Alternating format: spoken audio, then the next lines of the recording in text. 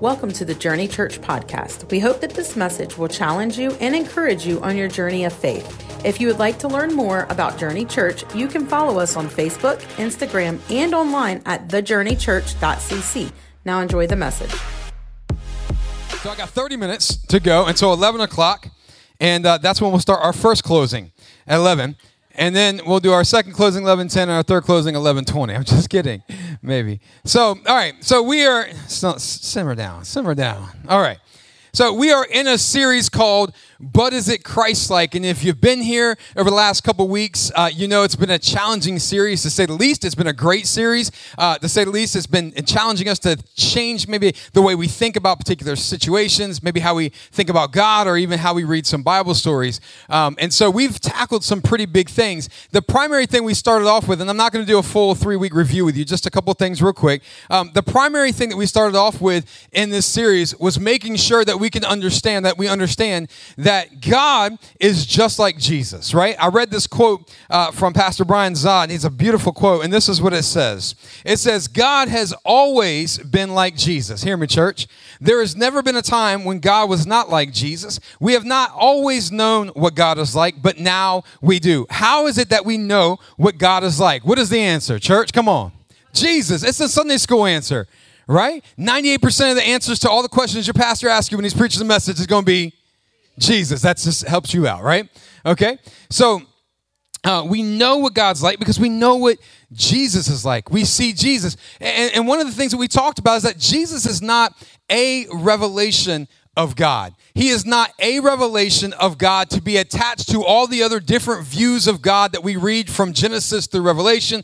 He's not an addition to God's character. Jesus is not a revelation of God. Jesus is the revelation of God. The definite article, he is the revelation of who God is. So in other words, if we want to know what God is saying, we can look at Jesus because Jesus is what God is saying.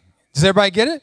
Everybody tracking? So Jesus is what God has to say about your situation. In Colossians chapter 1, verse 15, this verse echoes many that are found in John, 1st, 2nd John, and also in Hebrews. But this is what it says, Colossians chapter 1, verse 15. It echoes this verse. It says, Christ is the visible image of the what church? Jesus, that's right. Christ, almost. I said 98% of them, you know. All right. But Christ, I know. Christ, it was good.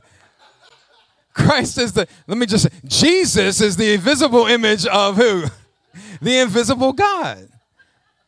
I'm glad you guys can have fun at church, man. That's the way it should be, right? At my expense. Come on. So Christ is the visible image of the invisible God. He existed before anything else was created and is supreme over what? Come on, all creation. All creation. There's never been a moment where God has not been like Jesus. We've not always known it, what God is like, but now we do. We see it through Christ. And so what does that mean for us? That means that every revelation of God revealed in Scripture up to the point of Jesus has to bow its knee to the full and express revelation of God in Jesus. Do you understand? What the Old Testament saints, what the Old Testament prophets saw in part, we see in full, right? It's kind of like going to a parade. You ever been to a parade before, right? Ever seen a parade? Heard the word parade. Give me hands for everybody in the room. Okay. If you're watching a parade on the side of the road, you know that you can see certain things. You can only see what's directly what? In front of you, right? And you might catch glimpses of a float that's behind you, right? And so I can't tell what the entirety of the parade looks like if I'm just looking right here and only seeing the thing that's in front of me. But if I get into a helicopter and I hover above the parade, I can see the parade in its entirety. Do you understand? And so in the Old Testament, these guys got glimpses of the floats. They got glimpses of a float of God in this part. They got glimpses of God in this part. And some of their glimpses were completely wrong, and then some of their glimpses look very Christ-like and were good. But it wasn't until Jesus showed up that he revealed the entire parade of God. Metaphors for days, y'all. Metaphors for days, all right? And so this then changes how we read scriptures.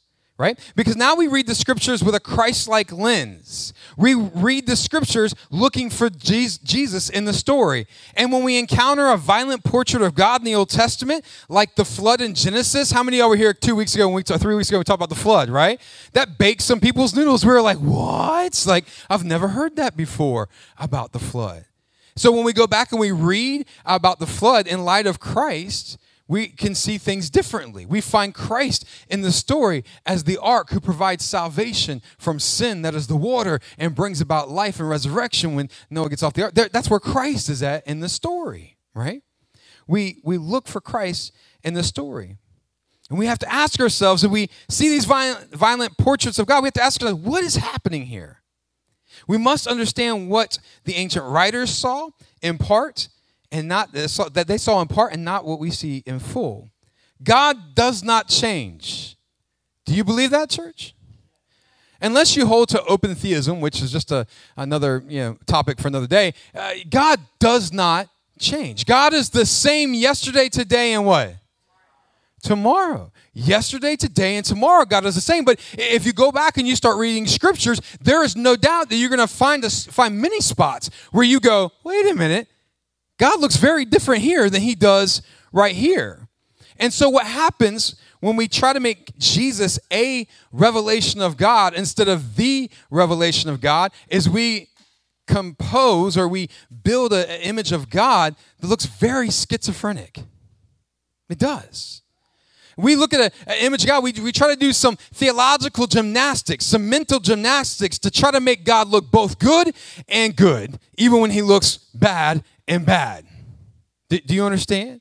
Like somehow we have to reconcile, and this is not for this week, but this is for next week, but somehow we have to reconcile when God commands genocide. We have to somehow say, well, God's still a good God, even though he commanded genocide, and so somehow we gotta process that and still know that God's a good God. Or once we have a revelation of who Jesus is, we can look at those stories again and say, what is really going on here?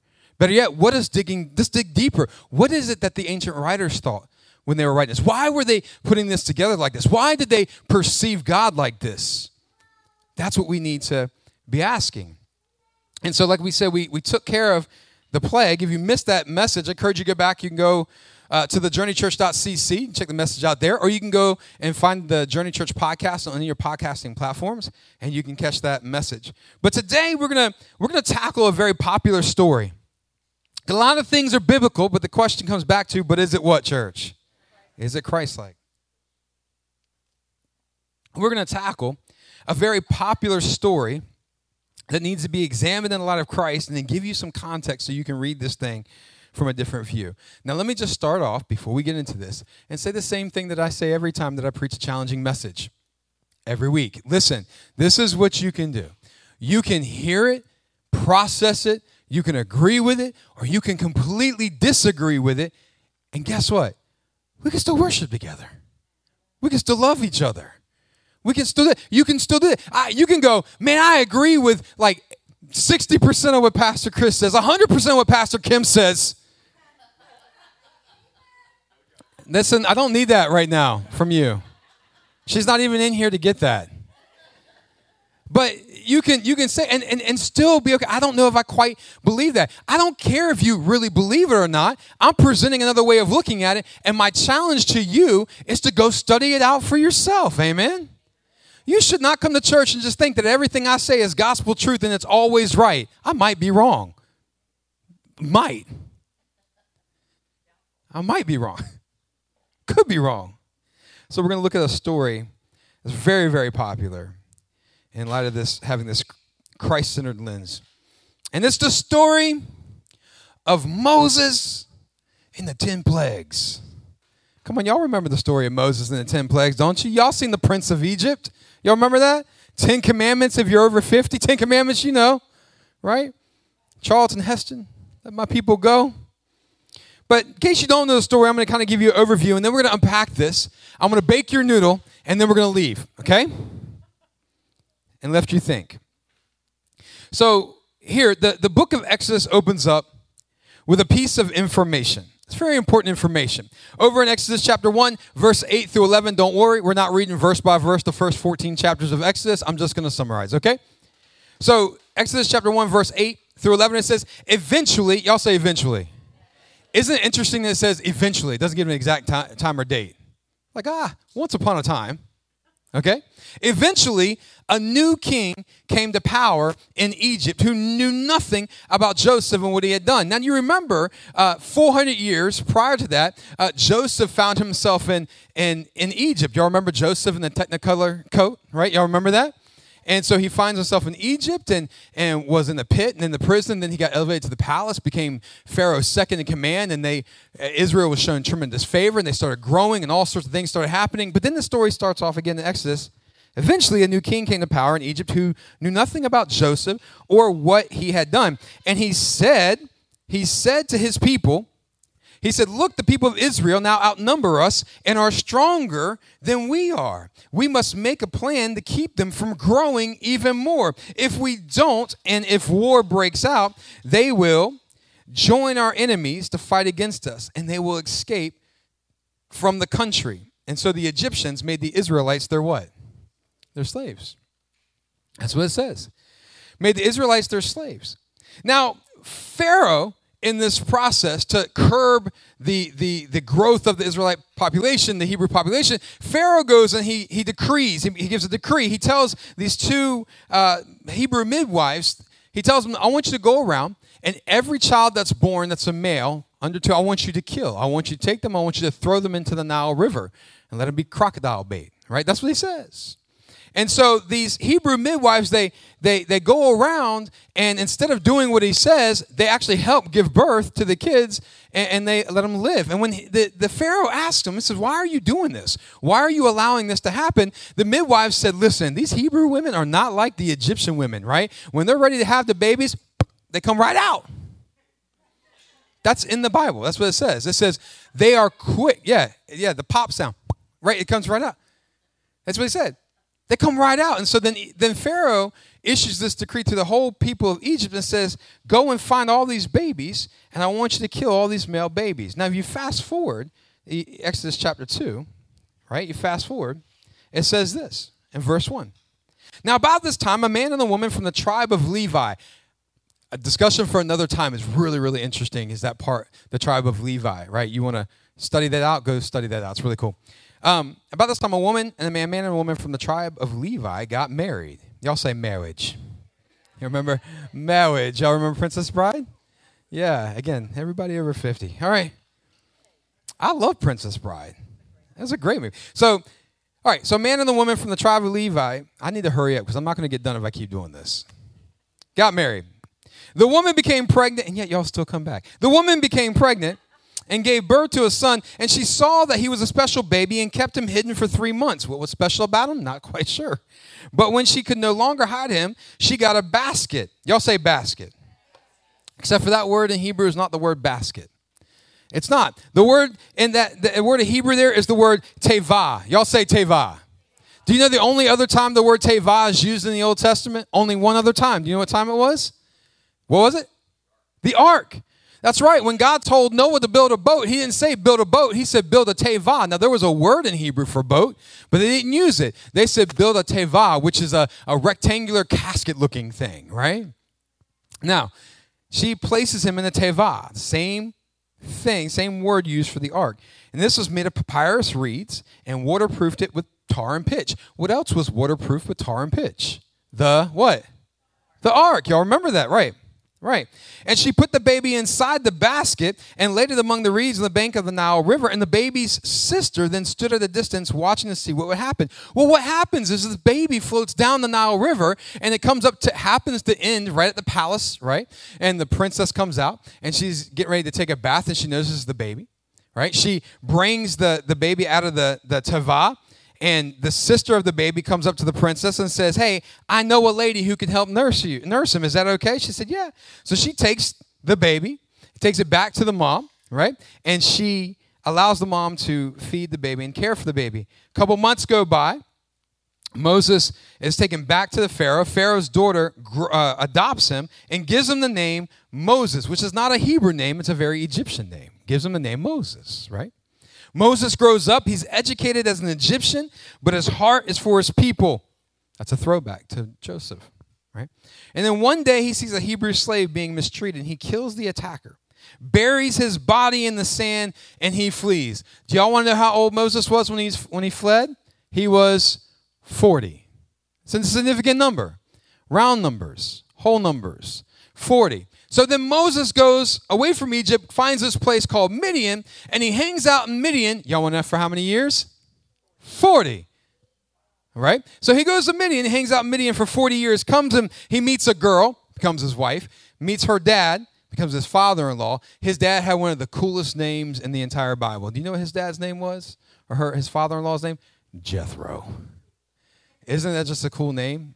Can you not think about that name without thinking about the Beverly Hillbillies? Like, that's immediately where I go to, Jethro, right? So Jethro, very, very smart guy, excellent leadership skills, mentors Moses for the next 40 years. One day Moses is taking his sheep, right, on a walk. They have them all leashes, had all the sheep on leashes. And they were walking. Just kidding, they weren't on leashes. Pay attention. And they're walking, and they come across a bush that's burning, but not being consumed. It's a burning bush, not being consumed. And he walks up to the bush, because that's curious, right? And he gets to the bush, and the bush speaks to him. Have you ever had any talking bushes? No, I have not had talking bushes. If you have, I want to know, what did you smoke? Talking bush. And the bush says, Moses, right? Just like that. And it says, the place that you stand is holy ground, take off your shoes. And so Moses takes off his sandals, and he sits there.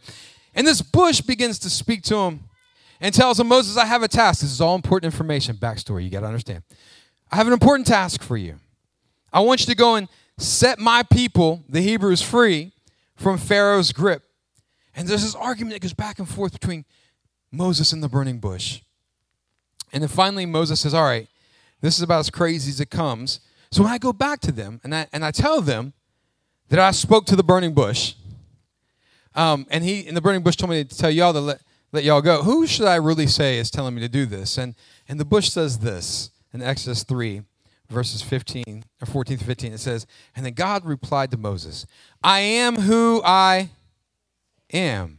I am who I am. It says, say to the people of Israel, I am has sent you. God also said to Moses, say to this people of Israel, Yahweh, the God of your ancestors, the God of who? Abraham, the God of Isaac, and the God of has sent me to you. This is my eternal name. My name is to be remembered for all generations. He tells Moses, I'm going to give you signs, Moses. It's going to be interesting. Pharaoh's going to fight it, but I'm going to give you signs to show that I'm behind you. I'm with you. The first one's going to be your staff. I want you to take your staff. I want you to throw it before Pharaoh to turn into a snake. Guess what happens? Moses goes to Pharaoh. He throws the staff down, and it turns into what? A snake. But then it says Pharaoh's two magicians were there, right? Pharaoh's two magicians were there. Y'all remember the movie, right? And their two staffs were thrown down and turned into a snake too, right? And what happened? Moses' snake staff ate the Pharaoh's snake staffs. Interesting. And so they eat them. That's a preference about what's going to happen. Our God is going to destroy your gods. Okay? Now, Moses returns to talk with God, and then God tells him it's time for plagues. Now, here you go. Here's what's important, okay? Here we go. The first plague that shows up is going to be the plague of turning water into, not wine, blood. Right? Turning water into blood. And Aaron holds his staff out. That's Moses' brother, because Moses did this whole, I'm not really good at public speaking, and God was like, whatever, I know better, but okay, take Aaron and make Aaron speak for you, okay? So Aaron holds a staff out over the Nile, and it turns to blood, and everything in the Nile dies. And the water becomes undrinkable, and it lasted for 7 days. And then the next plague. The next plague was a plague of frogs. Moses then returns, and he announces, let God's people go, or else. And Pharaoh said no. And so then frogs, y'all say frogs. Frogs, isn't that a weird word? Frogs, yeah. Frogs swarmed everywhere, piled up, and they died, and the stench was horrible. And yet Pharaoh still refused to listen. And then the next plague comes. The next plague is a plague of gnats, or some translations say lice. But regardless, have you ever dealt with gnats on a hot summer day? They ever walked into just a swarm of them and inhaled them? You ever done that before? And they get stuck in your throat, and then you're coughing and you're hacking? Yeah, I'm telling you, I have had plenty of protein from gnats. And so Aaron raises his staff, and it says, then the dust of the ground turned into a swarm of gnats, and yet Pharaoh still what?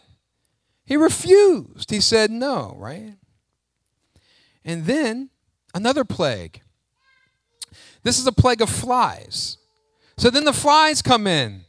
They come in from everywhere, filled the house, and Pharaoh changes his mind. Now let me tell you, flies are nasty. You know that? I remember the very first house that I lived in when Kim and I got married. I lived there for like a year before Kim and I got married. I liked my house. It was a 105-year-old farmhouse. It was 2 bedrooms and hadn't been updated since probably 1900 or something. It was really old. But I remember coming home one day after work, after I'd been married with Kim for a little bit, and we walked in, and there was a swarm of flies. I don't know. I guess we had stayed away for a weekend or something. And Kim, there was a swarm of flies, like everywhere. That is gross. Makes you feel a little dirty, right? And so this plague of flies come in, and they swarm everywhere. And then Pharaoh changes his mind. He says, okay, fine. You guys can go. Take the Hebrew people, leave. When the flies leave, Pharaoh changes his mind and says, just kidding, right? And then the plague of livestock happens. So God sends Moses back, and he says, in the hand of the Lord, y'all say the hand of the Lord. Okay? So then he says, the hand of the Lord will strike all the livestock, horses and donkeys and camels and cattle and sheep and goats with the plague. And the next day it happened, and all of the Egyptian animals die, not any of the Hebrew animals. But Pharaoh was still stubborn and refused to let him go. How many of y'all think he's hard-headed? Right? You would think that. Like, this dude's pretty hard-headed, right? Next plague. It's all going somewhere, right? Next plague. This is the plague of festering boils. Festering boils, right? So God tells Moses to take handfuls of soot from a brick kiln and throw it into the air, and the ashes would create festering boils to break out on all the Egyptians and their livestock. Now, wait a minute. Didn't all the livestock just die in the previous plague? That's what it said, right? But the boils come back and I guess get on any of the animals that didn't die from the first round, okay? And so it says, so they break out the Egyptian livestock. It says, what does Pharaoh do? You ready? Does Pharaoh let him go? No, but here's a plot twist. Why did he not let him go? This is in the scripture. Why did he not let him go? At this point, it says Pharaoh, his heart was hardened by who? Why was his heart? It was hardened by who? Y'all read it? Isn't that interesting? That seems kind of weird, doesn't it? God's saying, hey, Moses, I want you to go and deliver my people from Egypt. I want you to show them these plagues and make it so that Pharaoh will let my people go. And then about 7 into it, God says, oh, I'm not done. Even if you want to let go, Pharaoh, we're not done here. So he hardens Pharaoh's heart, and Pharaoh refuses to let them go. Did you know that? Maybe you didn't know that when you read it before. Now watch. So Exodus 9:12 says, the Lord hardened Pharaoh's heart, and just as the Lord had predicted to Moses, Pharaoh refused to listen. Number 7 plague is the plague of hail. Hail, all hail is about to break loose. That's what happens. And Moses lifts his hand into the sky, and hail starts falling on all the people and their livestock. Wait a minute, the livestock that didn't die in the first time the animals died, and then the ones with boils, the other livestock that's still alive. Right? Are y'all tracking with this? It's interesting, isn't it? Yeah. And it says, okay, hail starts falling on all the people and their livestock so bad that even the trees were destroyed. And then Pharaoh has a moment. If you were there, this would be the soundtrack that you would hear in that moment. Hail's hitting everything. So many plagues have already happened, and you would hear the soundtrack, and it would go, oh, freak out. And that's what happened. With Pharaoh in that moment, he began to freak out. So Pharaoh freaks out, and he tells Moses, okay, I'll let your people go. But when it stopped hailing, what happened? Pharaoh was like, just kidding.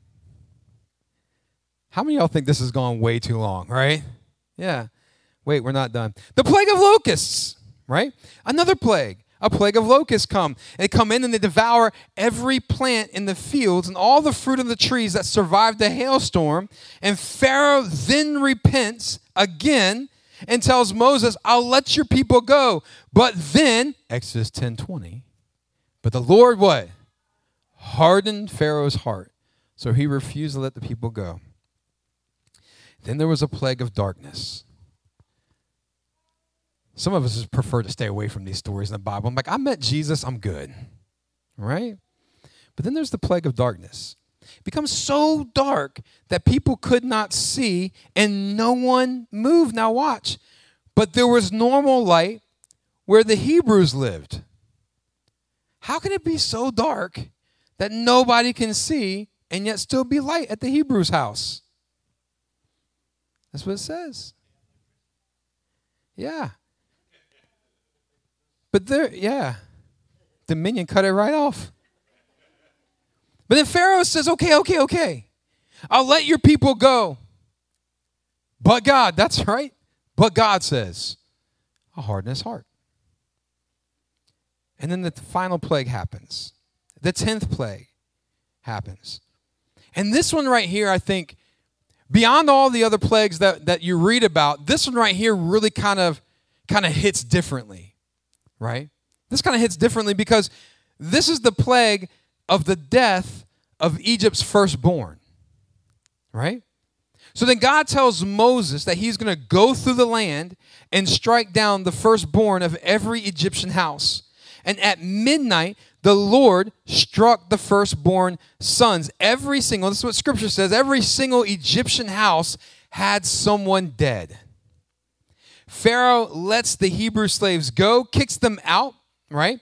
Kicks them out, and they leave, it says, with silver and gold. Israel leaves, and shortly after Israel leaves, Pharaoh realizes the big mistake he just made. And because God had hardened his heart, it was a bad idea to let him go. And so Pharaoh and his army pursue Israel to the Red Sea. The water stands up. Y'all remember that scene? The water stands up. The whale swims to the side. You remember that? The water stands up. Israel crosses through the Red Sea. And as the Egyptians and Pharaohs, they chase after them, they get stuck in the middle. And what happens? Y'all know the story. What happens? All the water comes crashing down and drowns every last one of them. So, this is one of the most popular stories in the Bible, and one that's ironically taught in a lot of kids' church settings, like the flood is taught in kids. The flood is not a kid's story. Can we just agree with that? Like, that's not the kid's story. The Moses and the 10 plagues, this is not a kid's story, right? But it's one of the most popular stories in the Bible, so much so that Hollywood has made numerous movies about it. But it's a story that should cause us to ask questions, and especially in the light of Christ. See, if God looks like Jesus and Jesus looks like God, and it's always been that, then how do we read and understand Scripture? How we read and understand Scripture is a big deal. It should cause us to ask great questions like, if God looks like Jesus, what about the flood? If God looks like Jesus, what about that loving your neighbor? If God looks like Jesus, what about Moses and the 10 plagues? And that's what we're doing today. That's what we're looking at. You see, for most of us, and this is where you can take what I'm saying and entertain it and study it, or you can just tune me out like you did 5 minutes ago and just keep your story. But for most of us, we're taught to read Scripture literally. We are. We're taught to read Scripture literally. We're taught that we take this book called the Bible and we start from the front and we read it all the way to the back, and everything in it is to be taken literally. Everything in it happened exactly as it says it happens, and that becomes the basis for my belief. But let me just tell you something. Scripture is not the basis or sole basis for your belief. It's not. Jesus is. Okay, Jesus becomes the sole figure for your belief. And when you read it literally, When you take certain stories like this one and you do a literal reading of the story and saying, oh, everything happened exactly the way it happened, without studying context, without studying what it was like for the ancient writers to write this, why the ancient writers were writing this, when was this written, what was the point of the story? When we don't consider those things, we miss out on so much. We miss out. And it gets us into trouble, and we have this misshapen view of God. Even Jesus challenged people with a literal only view of Scripture. Did you know that? Even Jesus did. Look, I'll show you. Go to Matthew 5:27. Jesus challenged people with a literal only reading of Scripture. He said, you have heard the commandment that says you must not commit adultery. You see that? Keep going. He says, but I say, anyone who's even looked at a woman lustfully or looks at a woman lustfully has already committed adultery with her in his heart. Go to the next verse. So if your eye, even your good eye, causes you to lust, gouge it out and throw it away. It is better for you to lose one part of your body than for your whole body to be thrown into hell. Right? I had to say it like that. So he challenged them. The Pharisees, the religious people at the time, they thought to themselves, well, if I only just, if as long as I don't commit adultery, I'm good. And Jesus said, if you're taking a literal only view of that scripture, you're missing it. Because adultery doesn't just happen when you sleep with somebody. Oops. Adultery happens when you begin to entertain all these thoughts that you shouldn't be entertaining. What is on the inside will eventually manifest on the outside. That's why it's not just do not kill, but don't be angry. Because if you're angry on the inside, you're going to murder on the outside. There's not a single murder that's ever taken place that didn't start as anger in someone's hearts. Did you know that? So keep going. We got to keep going, okay? So there's a different way to read Scripture. We need to consider the genre in which the text is written in. Is it historical? Is it poetic? Is it wisdom? Are they using hyperbole? Which, yes, the Bible uses a ton of hyperbole. A lot of big numbers, a lot of round numbers. Like that, that's hyperbolic language, hyperbole.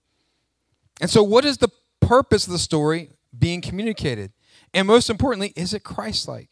If we take a literal only reading and we take the story as strictly facts, we have a lot to reconcile. Now here's what I mean. Here's what I mean. Y'all with me? Y'all still with me this morning? All right. So we take a literal reading and strictly facts. We have a lot to reconcile. First of all, how can the God of Jesus, the Father of Jesus, bring so much destruction? Because the Father we see revealed by Jesus looks very different than the Yahweh, or the God who is doing this to Egypt. It's a very different portrait.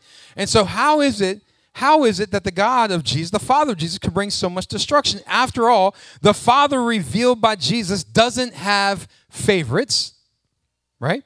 He causes it to rain on the just and the unjust. Jesus shows that the heart of God is to die for his enemies instead of killing his enemies. I want you to think about that, right? After all, Jesus said, it's the thief who comes to steal, kill, and what? He said, but I have come to give life. It's very clear. But we would have to reconcile that. If I want to read this literally, if I want to take this as what it is, I have to reconcile that. How does God then go to being the God of Jesus, right? If we take a strictly literal reading of the story, we have to reconcile that this is a true statement. We have to reconcile this, that there is an incredible, listen to me, this is why you have to read outside of just the Bible. Remember we talked about that a couple weeks ago. The Bible is anything but basic. Would you agree? It's anything but basic. Someone who says the Bible is your basic instructions before leaving earth has never read the Bible. Because it's anything but basic, right? You have to understand that if you want to take a strictly literal and historical reading of the text, you have to reconcile the fact that there is no written evidence for this story outside of the Bible. Did you know that? I know it's triggering some of us like, what? But it's true. There's a lack of evidence for the story being outside the Bible, any evidence of it being written about outside the Bible. Okay? There's a massive lack of archaeological evidence that reveals that some 2 million person exodus out of Egypt actually occurred. Think about this. This is crazy, right? There's actually no evidence, archaeological evidence, that shows a mass migration of that many people leaving Egypt. There are no Egyptian records that show that many Israelites lived in Egypt during that time. There is no, now watch, just hang in there with me. There is no archaeological evidence that even shows that Egypt had this type of vow, that had these plagues that hit them.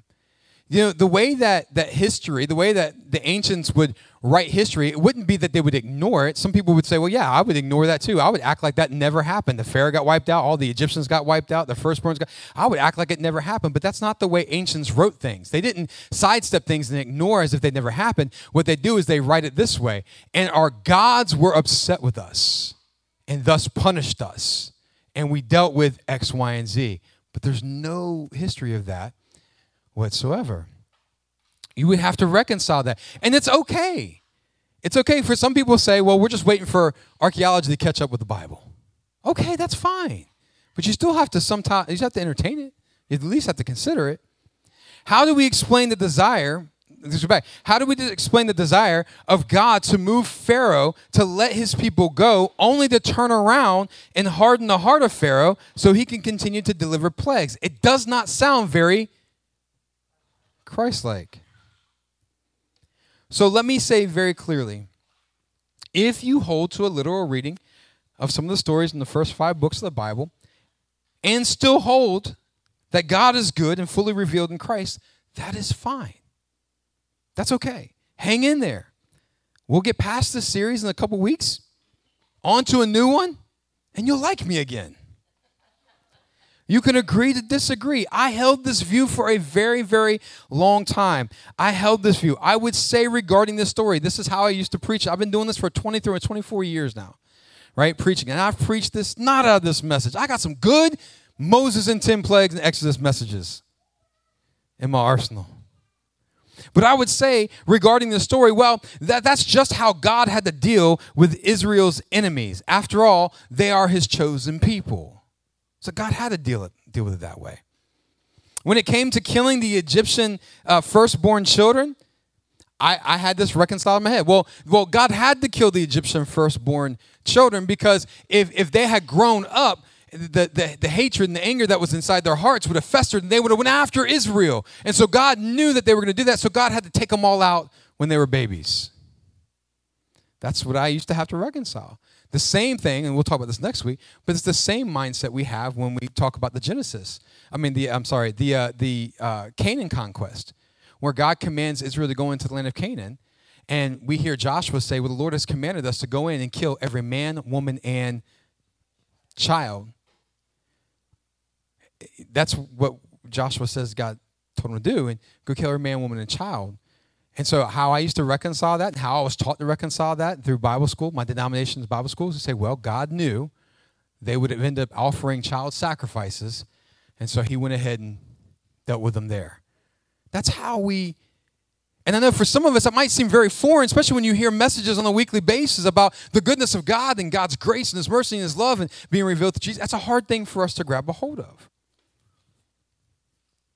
As I came to understand the expressed image of God, I still held on to a literal reading. I would hold on to a literal reading of that, and I would say, well, it took place in the Old Testament, but now we're in the New Testament, and God had to deal with them that way until Jesus came. And that's really just saying God's the bad cop, and Jesus is the good cop. And then Jesus showed up, he changed the mind of the bad cop. That's what I used to think. But here's the thing. Let me challenge you just to think a little differently. You might have never have heard what I just told you. You might have spent your whole life going to church and never heard that. I'm sorry you heard it now. But the reality is you needed to hear that. You needed to hear that, right? So let me challenge you to think a little bit differently. If Jesus is God, and God has always been like Jesus, we have to ask ourselves here, what is going on? And this, again, is why it's important to read other books, not just the Bible. So let's start with some history real quick, right? When we read Old Testament, if we're not careful, we can look at it, at its recorded history and say, well, this is exactly how this thing unfolded. But when we're confronted with evidence that maybe, just maybe, somehow is recorded, how something is recorded in the Bible didn't happen the way it said it happened, we are thrown into a tailspin. But why? Because to us, our Western mindset, if it says it happened like that, then it happened like that, and it's not worth anything if it didn't. In other words, my faith is attached to the certainty in facts. Did you hear what I just said? My faith is attached to certainty in facts. And the problem with that is that certainty in facts don't produce faith. Because what do you need faith for if you have certainty in facts? See, faith is the substance of things hoped for and the evidence of things not seen, right? So, again, this is why it's important to study and read outside the Bible. When you and I read the flood story or the Exodus story and the 10 plagues, we are reading through our Western lens, our modern Western lens. And through our experience, we're not asking the right questions. We're not asking how and why did the ancient people communicate these stories the way they did. Let me show you something. Pull that slide up real quick. The other one. There you go. Can y'all see that okay? So I want you to understand, this is a really important thing. This is an eye-opening thing here. The way that ancient people, right, communicated information or communicated history before 600 BCE, they communicated history through story. The history was more of a story. The main point was far more important than the details. Did you hear what I just said? The main point was far more important than the details. That frustrates the crap out of us because we care more about the details than we do the point of the story, right? Did you know that's how Jesus communicated with those he followed? He shared parables. He shared stories to communicate points. And we try to make doctrine out of parables, and you can't make doctrine out of parables because the details are not what's important. It's the point of the story that's important. Do you hear me? And so it wasn't until after 600 BCE and through the 500 CE that people began to started to write history like we do today. So when we go back and we read something that is a historical account, like a flood story narrative, Sodom and Gomorrah, we read the Canaan conquest, or we read the story of Moses and the 10 plagues, we have to remember that we're reading history that is told with a point in the story and not necessarily about factual details. Are you hearing what I'm saying to you? I know that's a big stretch for some of us, but it's important to remember because there are things that they know about their story that we aren't really privy to. That goes without saying. You got a few more minutes? All right, listen. It goes without saying. Remember, the stories recorded in the Torah, that is the first 5 books of the Bible, were passed down orally from generation to generation. The first 5 books of the Bible was passed down orally from generation to generation to generation. Do you know how long it was from the time that Moses was said to have lived and died until the very first recorded story of Moses was? Do you know how long it was? Between 700 and 1,000 years.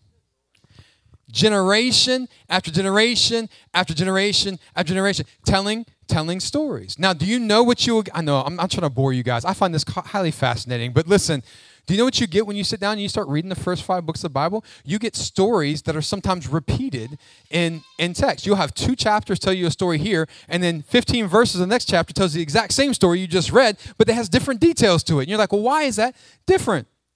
And that's because out of those generations of storytelling, there arose different traditions. Are you tracking with me? And so I tell this story like this tradition tells this story like this tradition tells this story like this, and then what happens is Israel, like we talked about in week 2, gets held in captivity in Babylon and begins to write down their story, and they pull these different traditions together, and they combine them, and that's why, there's like 4 different ones. That's why you have some different and conflicting information. Are you tracking with me? So, Like, man, go back to preaching, Pastor Chris. You're teaching too much. What? Yes. Thank you. It's good to have a lawyer in your congregation.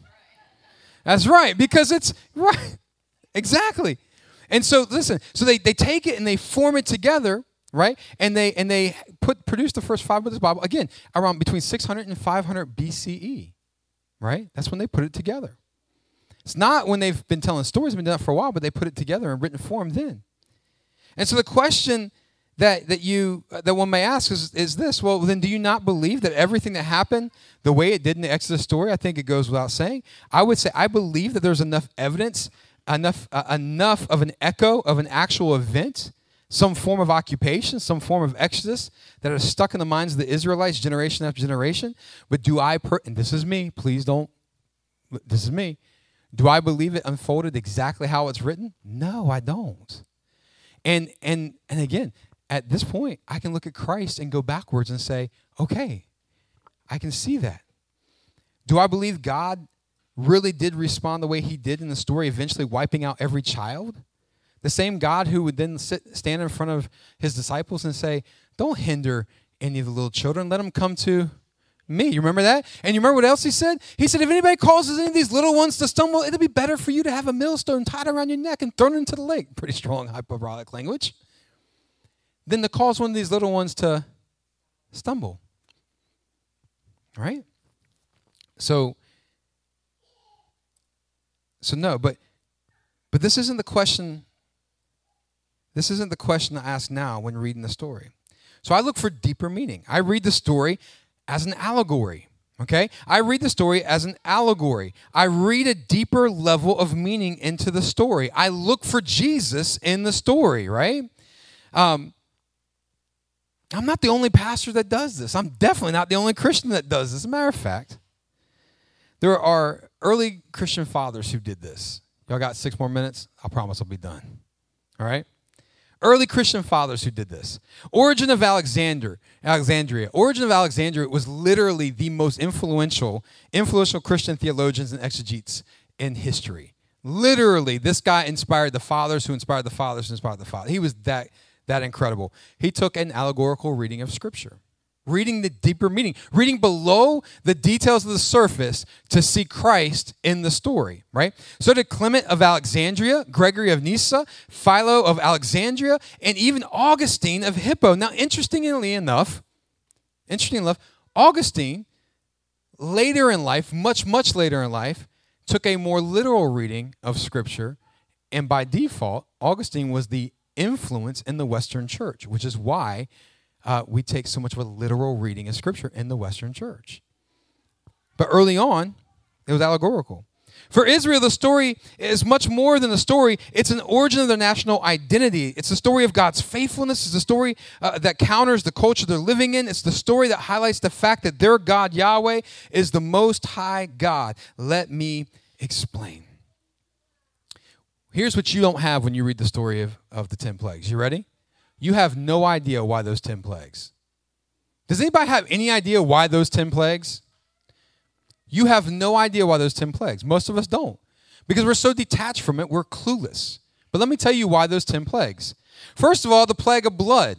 This plague was literally the defeat of the Egyptian god Hapi, the god of the Nile River and its annual flooding. This wasn't just 10 plagues. This was a cosmic war.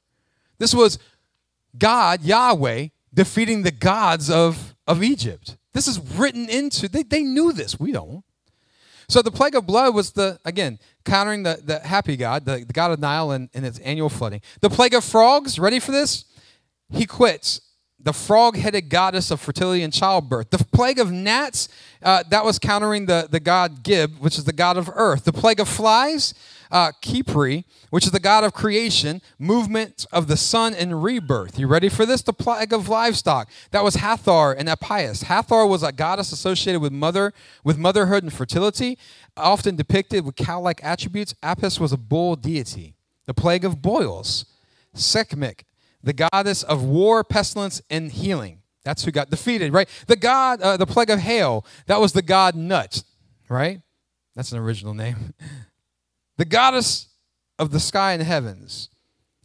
The plague of locusts, Osiris, the god of fertility and vegetation in the afterlife. The plague of darkness, Ra, the sun god, the primary deity of Egypt. And the last but not least, the plague of death of the firstborn. And that was a conquering of Pharaoh, because Pharaoh himself was considered to be a god king, the embodiment of divine authority and power.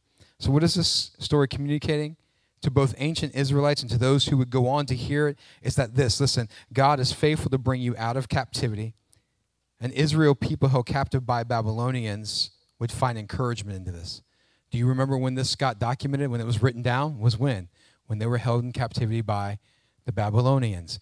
And so in Israel, held in captivity by Babylonians, would find encouragement, hope, and faith in this story, because if God could do it then, God will do it what? Now. And God is on the side of the slaves. So how do we read this now? How do we read this with a Christ-centered lens? Like this. Like this. So Christ is a type of Moses. His mission is to free his people. Who are his people? Everyone. All means all.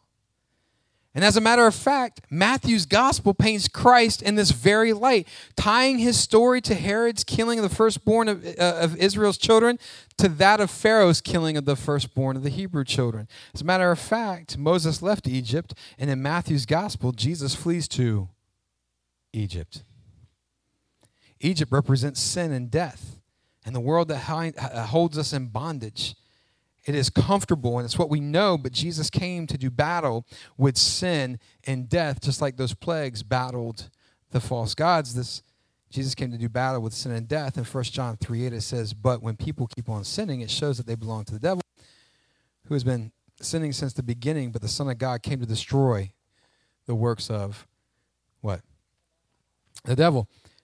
And the death of the firstborn is what released Israel. Remember that? The death of the firstborn is what released Israel, right? But it was the death of Jesus, the firstborn, that released the cosmos. Crossing the Red Sea, going through its waters, represents the baptism we followed Christ in. We enter with him in the grave, and through baptism we come out into new life. The Moses story pointed Israel to God's faithfulness. The Moses story points us to Christ. And with Christ-like lens, we can see God's faithfulness, not just for Israel, but for everyone. And so when I read the story of Moses and the 10 plagues, I ask the question, but is it Christ-like? On the surface, I can say, no. Wiping out firstborn people is not very Christ-like. But as I read this allegorically, I read into it, the depth of it, I ask that same question, but is it Christ-like? And my answer can be what? Yes. Yes. 100%. So for me, asking the question, is it Christ-like? And just happening to read books outside the Bible is a huge help. So next week, we'll continue our series talking about the land of Canaan, genocide, and keeping virgins as a spoil of war. And we'll ask, is it Christ-like? Do me a favor, would you bow your heads and close your eyes for me? Father, we thank you for your grace, your mercy, and your goodness. And I pray, Father, that our hearts remain open and receptive as we leave today, Father, that we would just be challenged to dig in deep, God, and just to ask the good questions, Father. And I just thank you for wisdom and discernment, both for those who are listening, God, and for myself as we continue this series. Father, we thank you for revealing yourself as beautiful. God, we thank you for revealing yourself in Christ and giving us a full glimpse of who you are. And so, Father, we thank you for your love, your grace, and your mercy. In Jesus' name. Everybody said, amen, amen. We'll see you next week.